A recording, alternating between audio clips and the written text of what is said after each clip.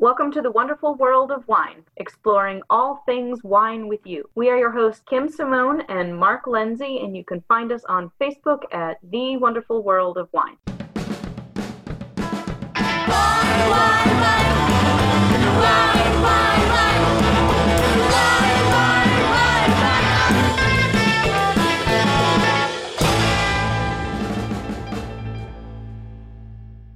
Hello again, and welcome to the wonderful world of wine. Every week, Mark and I join you to discuss trending topics in the wine world. How are you doing this week, Mark? How are you, Kim? Good to see you remotely again. It's crazy we're not in the studio again. I know, still not in the studio. I don't know when we'll be back, but hopefully someday we'll be able to do this across the table from each other and have a glass of champagne while we do it. Yeah, we need to get some wine back. We do. Right? We absolutely do. So what's first today, Kim? I know we picked some new things today, right? So we did. So we're working on some new articles for you, our listeners. And the first one comes to you from Wine Enthusiast magazine. And it is about mold on wine bottles. Sometimes if you store your wine either in a refrigerator or in a cellar, you might find that your bottles have gotten a little moldy. And some people are a little concerned about that. So we wanted to address that issue because I know, at least from my restaurant days, it is something that I see an awful lot of. But I can't imagine you see this too much in a retail environment, except maybe in the refrigerator. Yeah, there's not a lot of wine being stored for a long period of time in a high humidity type setting in retail. But I wanted to ask you, Kim, when I saw this story, when I hear mold in wine, I have two different pictures in my mind. One being like a wine cave that for hundreds of years, these wines are sitting there and they're just disgustingly moldy with cobwebs. Mm-hmm. And then the other image I have is when you pull off the foil on a wine, on the cork, you might have some mold. So when you heard the topic of the article, what did you think of it was going to be about as far as mold? Mold on the labels, mold on the corks? Yeah, I didn't think about the cork thing. I didn't think about when you pull off the capsule that sometimes your cork looks a little funny and might have some, fuzzy green stuff growing on it.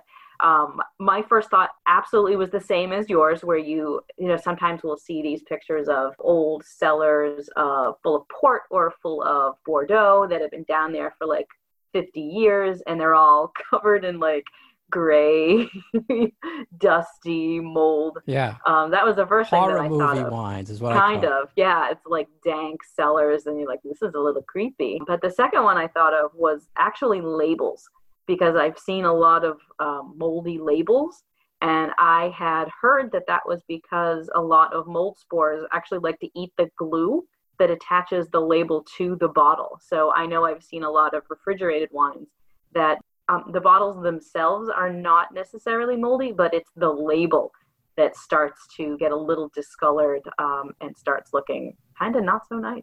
Well, that's interesting. I never heard the glue thing. So This article started out, Kim, saying the mold develops because of high humidity conditions. Exactly. So you're saying you've heard where just the glue alone without humidity causes mold? No. This is like in a refrigerator. Oh, so okay. In a so refrigerated still environment, humid affects the glue. Okay, I misunderstood. Yeah. So I think that the common denominator for all of these is humidity, and that is really what this article tried to get across, was that in environments of high humidity, which you want if you're storing your wine, because a higher humidity environment keeps the cork from drying out. So it's actually really good for the wine inside the bottle, but does create an environment that does lead to the development of mold a lot of the times. So yeah, that seems to be the thing that all of these situations have in common. If you've got an area that is relatively humid, you might get some mold growth on your bottles. Yeah, now listeners probably be surprised that the humidity recommendation for wine is 50 to 80% humidity, nothing over 80% humidity. I mean, that's humid. Yeah, that's pretty humid. Good conditions for wine, though. So I want to get back to the cork issue we talked about first, Kim, before we talk about the labels. When you remove the foil of a wine, the cork underneath, a lot of times you said there can be mold under there. My understanding, one of the procedures for the sommelier, you being in the restaurant industry, you pull the foil, they're supposed to have a cloth and clean the cork top, right? Now, is that cleaning Yep. specifically to clean off mold or just anything that's on top? I mean, It's I really, always thought, yeah, it's really for anything that's on there. okay. So Yeah. if there was mold on it when you pull it off, can it be wiped off just with a simple cloth on a cork? A lot of times. I know Yeah. I've seen that I've opened bottles sometimes and there has been just a little bit of, some sort of residue on top of the cork, and it does tend to wipe away pretty easily. And I think a lot of that is... Personally, I never rub them off. I just leave it on there, put the cork screw right through it. Yeah, yeah.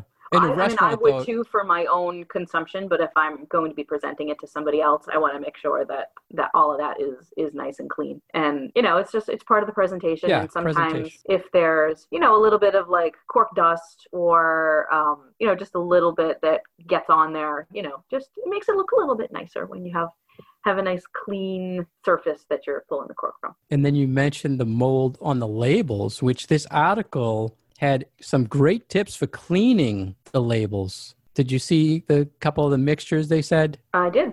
Have you ever tried any of this? I'm trying to remember what we used to do back in the store to clean off moldy bottles. I think we probably just sprayed them down with like Windex or some sort of bleach solution, which maybe was not the best thing for the bottles. But they do suggest using either a hydrogen peroxide solution or a weak vinegar solution. And I know that I use vinegar solutions for a lot of the cleaning that I do for like my pickling experiments and my canning and my beer making and that kind of stuff, because it is food friendly. You're using something that's already a food product. I would just when I read this, I thought, ooh, be a little careful using vinegar around your wine, because, you wouldn't want those vinegar bacteria to get into your wine and start turning your wine into vinegar. Yeah, plus the aromas of the vinegar and the hydrogen peroxide could really throw off the aromatics of the wine. Right. So they say take it out of your cellar before you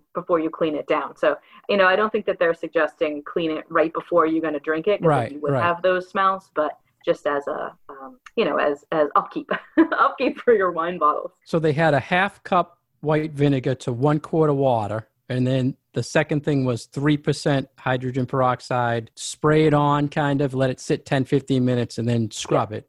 But and if I think it's that's really like the regular strength of hydrogen peroxide that you get in the big brown bottle.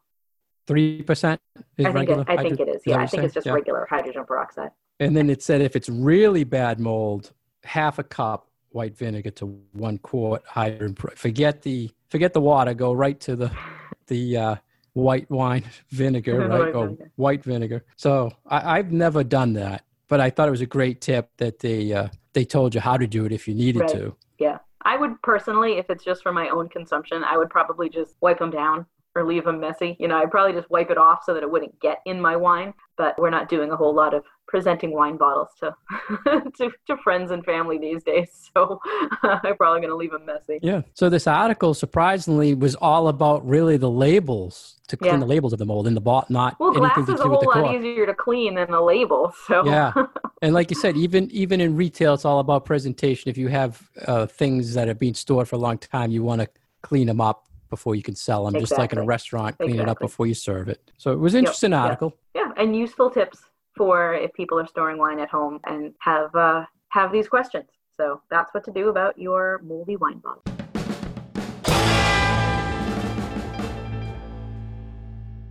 You're listening to The Wonderful World of Wine, and we are your hosts, Mark Lindsay and Kim Simone, exploring all things wine with you. You can find us on Facebook at The Wonderful World of Wine, and you can find our past episodes at SoundCloud or iTunes. Next, we have an interesting article, Kim. We're going to go off of wine just for a little bit, because we found this article about how to stock your liquor cabinet and basically what should be in it. And then I figure at the end, Kim, we could say how to stock your wine rack and what should be on that wine rack. So how would you like to stock, Kim? I know you're a big mixed drink fan and you like to have a stocked bar at home. So did you find this interesting? Anything? I did. It starts out pretty simple, but I think tries to get the consumer to do a little thinking about the kinds of things that they like to drink, so that you can have, on the one hand, a well-stocked bar in case you want to try to make a new type of cocktail, but then also have it stocked well enough that if you have 3 or 4 favorites, you will always be able to make those cocktails. So I think that that is something that probably a lot of people are doing a little bit more of as we're all staying at home. You're not going out to your favorite restaurant, sitting at the bar and having a cocktail. So why not learn how to make your favorite cocktails yourself from a fully stocked bar that you have at home? And I think they had a good approach to this because it's like, this is the basics, but then don't forget, get what you like too. Yeah, exactly. And they call that kind of the special things you should get. So, well, you should personalize it because, we all have different tastes for what we like. So, if someone is telling you to load up your bar with all these different, flavored vodkas or something, and you're just not a vodka drinker, then that's not really going to work for you. So I feel like they did start fairly simple and then gave some good ideas on how to expand from just the basics into making it a little bit more to the things that you enjoy drinking. Yeah, so the basics, they recommended whiskey, which whiskey type, they wanted bourbon or rye. Now, bourbon is very popular. I suggest bourbon. Vodka, gin, white rum, and then tequila or mezcal. And I recommend tequila over the mezcal for basics. Right. And those are really just the bare bones. And what's interesting about this list, I think, is that these are not necessarily spirits meant for drinking just on their own. These are for mixing. So I thought it was interesting that for the whiskey, they recommend bourbon or rye, which generally are mixing whiskeys. And they didn't say have a bottle of scotch or have a bottle of Irish whiskey or have any of those other things that people generally tend to drink just on the rocks. So this group of liquors that they recommend here really are for making cocktails with. Yep. And then like you said, they said, well, that's the basic. Now you want something special. Now you go to the scotch or the single malts. Right. Or to maybe if you want tropical drinks, you go with an aged rum or a higher end rum, which right. I think is a good tip. You want to have something special, but I would tailor it to what you personally like too. If you're someone like me who likes sidecars, then you need to have a bottle of brandy in there because that's what you need for that. Or if you like to drink margaritas, you're going to need some sort of orange liqueur like a Grand Marnier or whatnot. But we'll get to that in a minute. So you have the basics, and then figure out 3 or 4 different cocktails that that you enjoy drinking. Look up what goes into those cocktails and then make sure that you have those specialty spirits in your bar. The next category was good mixers. And it's always important to have good mixers around because they really are what makes a cocktail a cocktail. So ideas to have are tonic water, seltzer water, juices, sodas, all of those sort of fun flavored things that you want to add to your cocktail to make up the rest of the drink besides just the booze. Yeah, and I think the mixer stuff is a lot of times a regional thing. That's for our area, I feel mixers, there's a lot of Bloody Mary mixers around our area. So I would think that's a popular mixer to have, especially if you have the vodka. That's right. And I then always they mentioned ginger ale for mine because I like to do ginger ale, bourbon and ginger ale. They mentioned specialty stuff like bitters, vermouth, which is also very handy. More vermouth, I would suggest, than bitters, unless you're do you use bitters in sidecar? Yeah, I would say go the opposite direction. We have 5 different flavors of bitters in our liquor cabinet. Yeah, so you're thinking, See, no, that's funny. Different. That's interesting. No, everyone's different. Well, you got to get both. Think if Kim comes over, you need bitters. If I come over, you need vermouth. You want something funky in your bar, sort of weird bitters in there. And then what was the last? They mentioned maybe some fresh fruits or garnishes. Should always have stuff on hand for garnishes. Well, I thought actually that this was a really important category was citrus because other things fall into that category too. And one thing that I always have in my refrigerator is sour mix because I guess I like sour things. So I like cocktails that have a sour component to them, but they're also really important for the balance of the drink because just like wine, you want your cocktail to have a balanced profile. So a little bit of sweetness and a little bit of sourness so that it's not just boozy. So I do feel that having a little bit of a sour component is very important for a lot of cocktails. Not necessarily a martini, but something like, your margaritas are going to need that. And if you like whiskey sours or amaretto sours, you're going to need that type of profile. And you can make your own. There's lemon and lime and orange, and there are recipes out there on the internet of how to make your own sour mix or your own margarita mix, or you can buy a better brand out there. But I feel like that is a very important thing for people to have in their fridge. Yeah, it's a good point, because the sours, like you said, daiquiri, sour drinks, margaritas, it covers a lot. Mm-hmm. It covers a lot. And then they mentioned equipment, right? Was the last thing? Yep. So, you need something, if you're going to make a shaken drink, you need something to shake your drink up in. And it can be as simple as just 2 glasses that you put your ice cubes and your ingredients in, and you shake them back and forth. I use shakers that have a little strainer in the lid. It's a little 3-part. There's the body of the shaker, and then there's a lid that has a strainer in it, and then there's a little cap to that, so you shake the whole thing up. They recommend using a different type of shaker, which I believe is called a Boston shaker, where it's a large metal cup and then a smaller glass cup that goes on top of that, and you just shake them back and forth between the 2 of those. So you need something to shake. You need some mixing glasses. You need jiggers, just so that you know the amounts that you are using. But honestly, if you don't have any of those things, but you do have a liquid measuring cup or other types of measuring equipment at home, you can make do with those things. I don't necessarily feel like people need tons and tons of equipment for making cocktails. What do you think about one of the essential equipment things they said, Kim, was a bar spoon? Have you ever used a bar spoon? I don't have a bar spoon. Yeah. I don't understand why people, even like when they sell the specialty spoon to make a black and tan, it's a spoon. I don't know. It's a spoon. Like you said, a measuring cup could be for a jigger. I just don't understand the spoon thing. But yeah, I mean, there is value in having, I think, a long spoon. So if you need to mix something up in your shaker, but if you, like, I've got, 3 or 4 ice cream spoons that, the long ones that you eat ice cream sundaes with. I have a couple of those. So that's what I use for my cocktail spoons. I use those way more often than I do for cocktails than I do for ice cream. So that has double duty in my kitchen. So the last thing they mentioned for equipment, Kim, I thought was probably a little outdated, but they did mention books, cocktail books, to make sure you can make a drink. Someone comes over, Kim says, I want a sidecar. I have no idea what the heck it is. I have a book. But then they said, well, now you can just basically use the internet and look up drinks, which I think everybody pretty much, you can put in any drink in the internet and find a million different versions of every drink. It's funny. That being said, I have a whole shelf full of books, of mixology books. It's fun. A lot of times I refer back to the classic books because these things that are on the internet they change so many times. It's like, what's the original way to do that?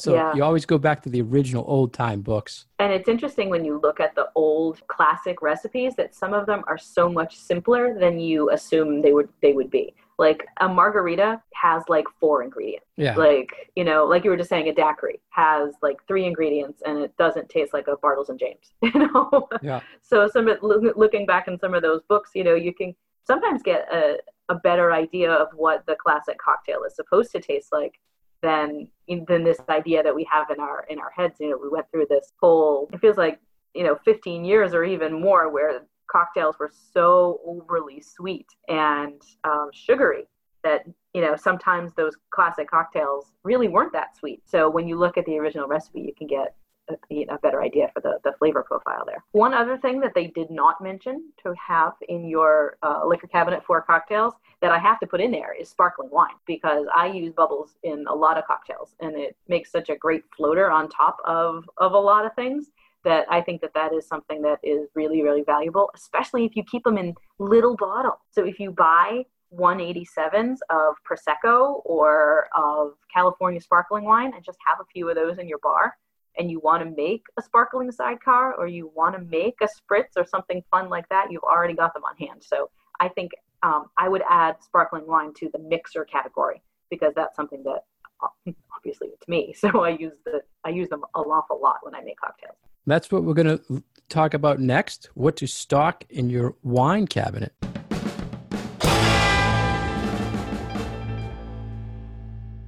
You're listening to The Wonderful World of Wine. We are your hosts, Mark and Kim. You can find more information about Mark at his website, franklinliquors.com.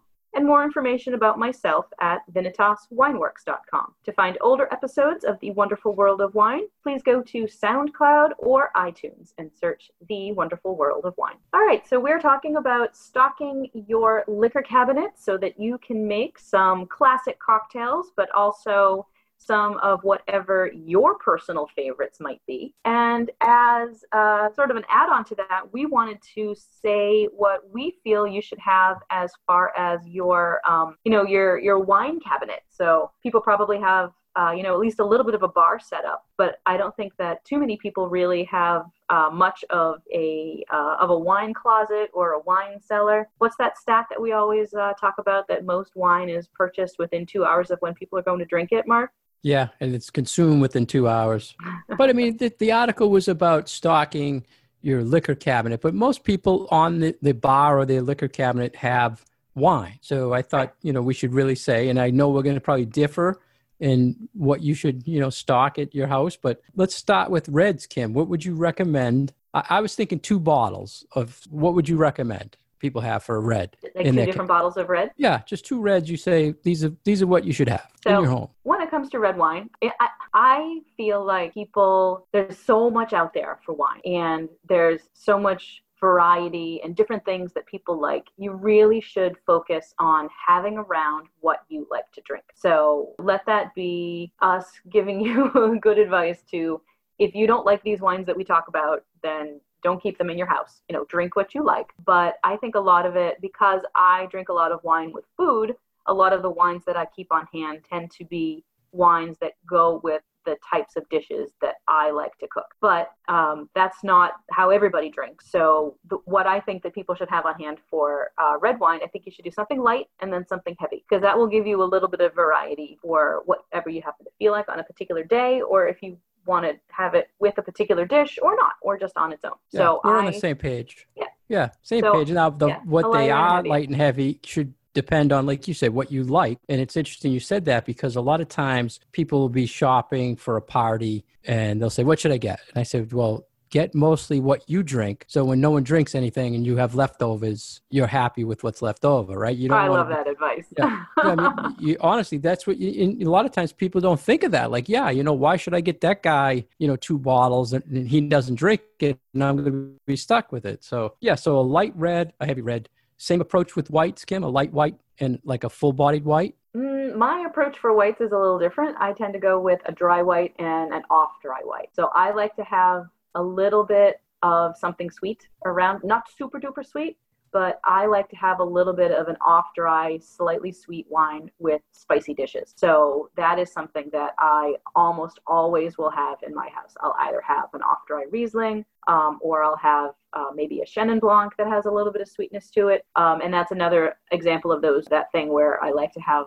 wines around that I pair with certain dishes. So off-dry white to go with spicy food, and then I like a really dry white as well. So I tend to find that Sauvignon Blanc fits that bill really, really well, and it's also excellent to cook with. So, if you're stuck and you got a recipe that calls for, you need a half a cup of white cooking wine, Sauvignon Blanc will almost always fit the bill for cooking wine. Yeah, it's good advice. And then you might have a lot of people have a sweet palate, so something with a little bit more sweetness to it be good advice to have, I feel. Mm-hmm. What about rosé? Yes or no? Should people have a rosé in the house? Yeah. Well, because you like it. Because we like it. Yeah. So that also can substitute in for that dry white, especially if you've got a really light rosé on hand and you have maybe somebody coming over in your little social circle that likes white wines, and maybe you don't have any more white wine on hand, but that rosé can really fit into that really, really well. Two, like a sweet and a dry, you think, or just I'd stick basic? Mostly with dry. Basic.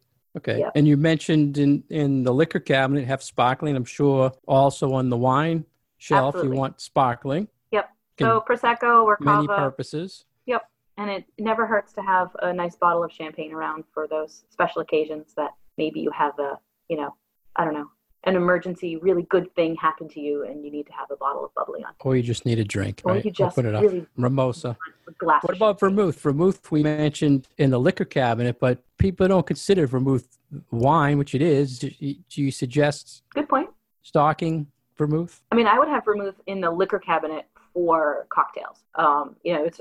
Their dry vermouth is an important element for dry martinis, and there are a lot of cocktails that are based on whiskey that do use red vermouth. So I think it's a good thing to have in your liquor cabinet, both white and red vermouth. Probably white is more important than red, but it can be handy to have both on. Yeah, and I think for the listeners with the wine that you're stocking, don't be afraid to be seasonal with it.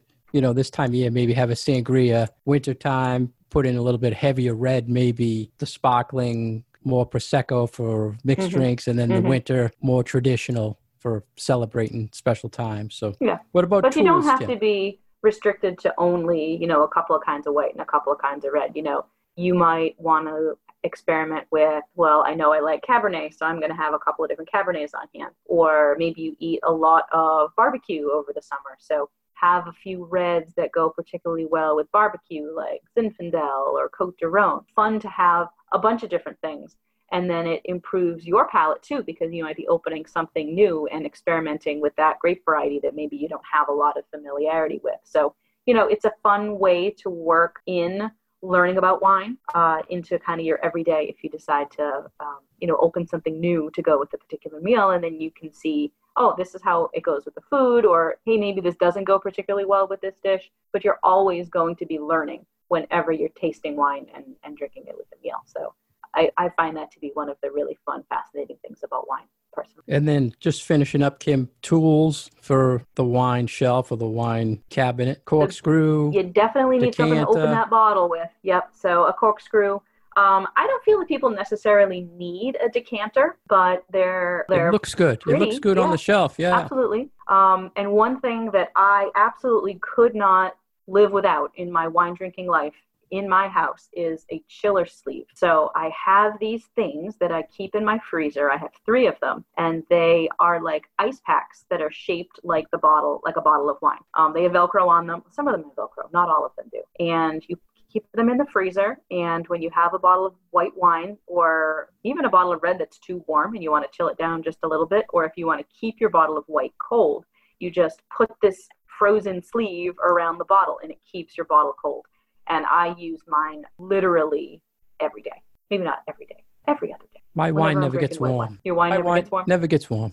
Don't need that. I don't turn my AC on a whole lot. So there you go. My house is very warm, so my wine needs to be kept cold. Any other tools that you like to keep around? I'm very simplistic when it comes to simple wine stuff. Wine glasses, basic wine glasses and a corkscrew and a wine chiller. Like those are my things. Just let me open it. If the corkscrew doesn't have a knife, I like a foil cutter because I want to get the thing off real quick so I can get to the cork.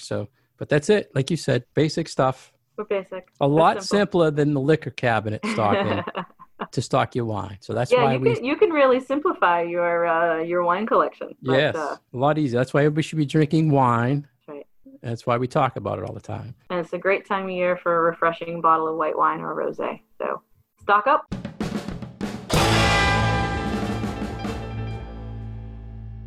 Thank you for listening to The Wonderful World of Wine. We've been your hosts, Mark Lindsay and Kim Simone, exploring all things wine with you. We'd like any questions or comments. Please find us on Facebook at The Wonderful World of Wine, and we'll talk to you next week. Cheers. Wine, wine, wine. Wine, wine, wine.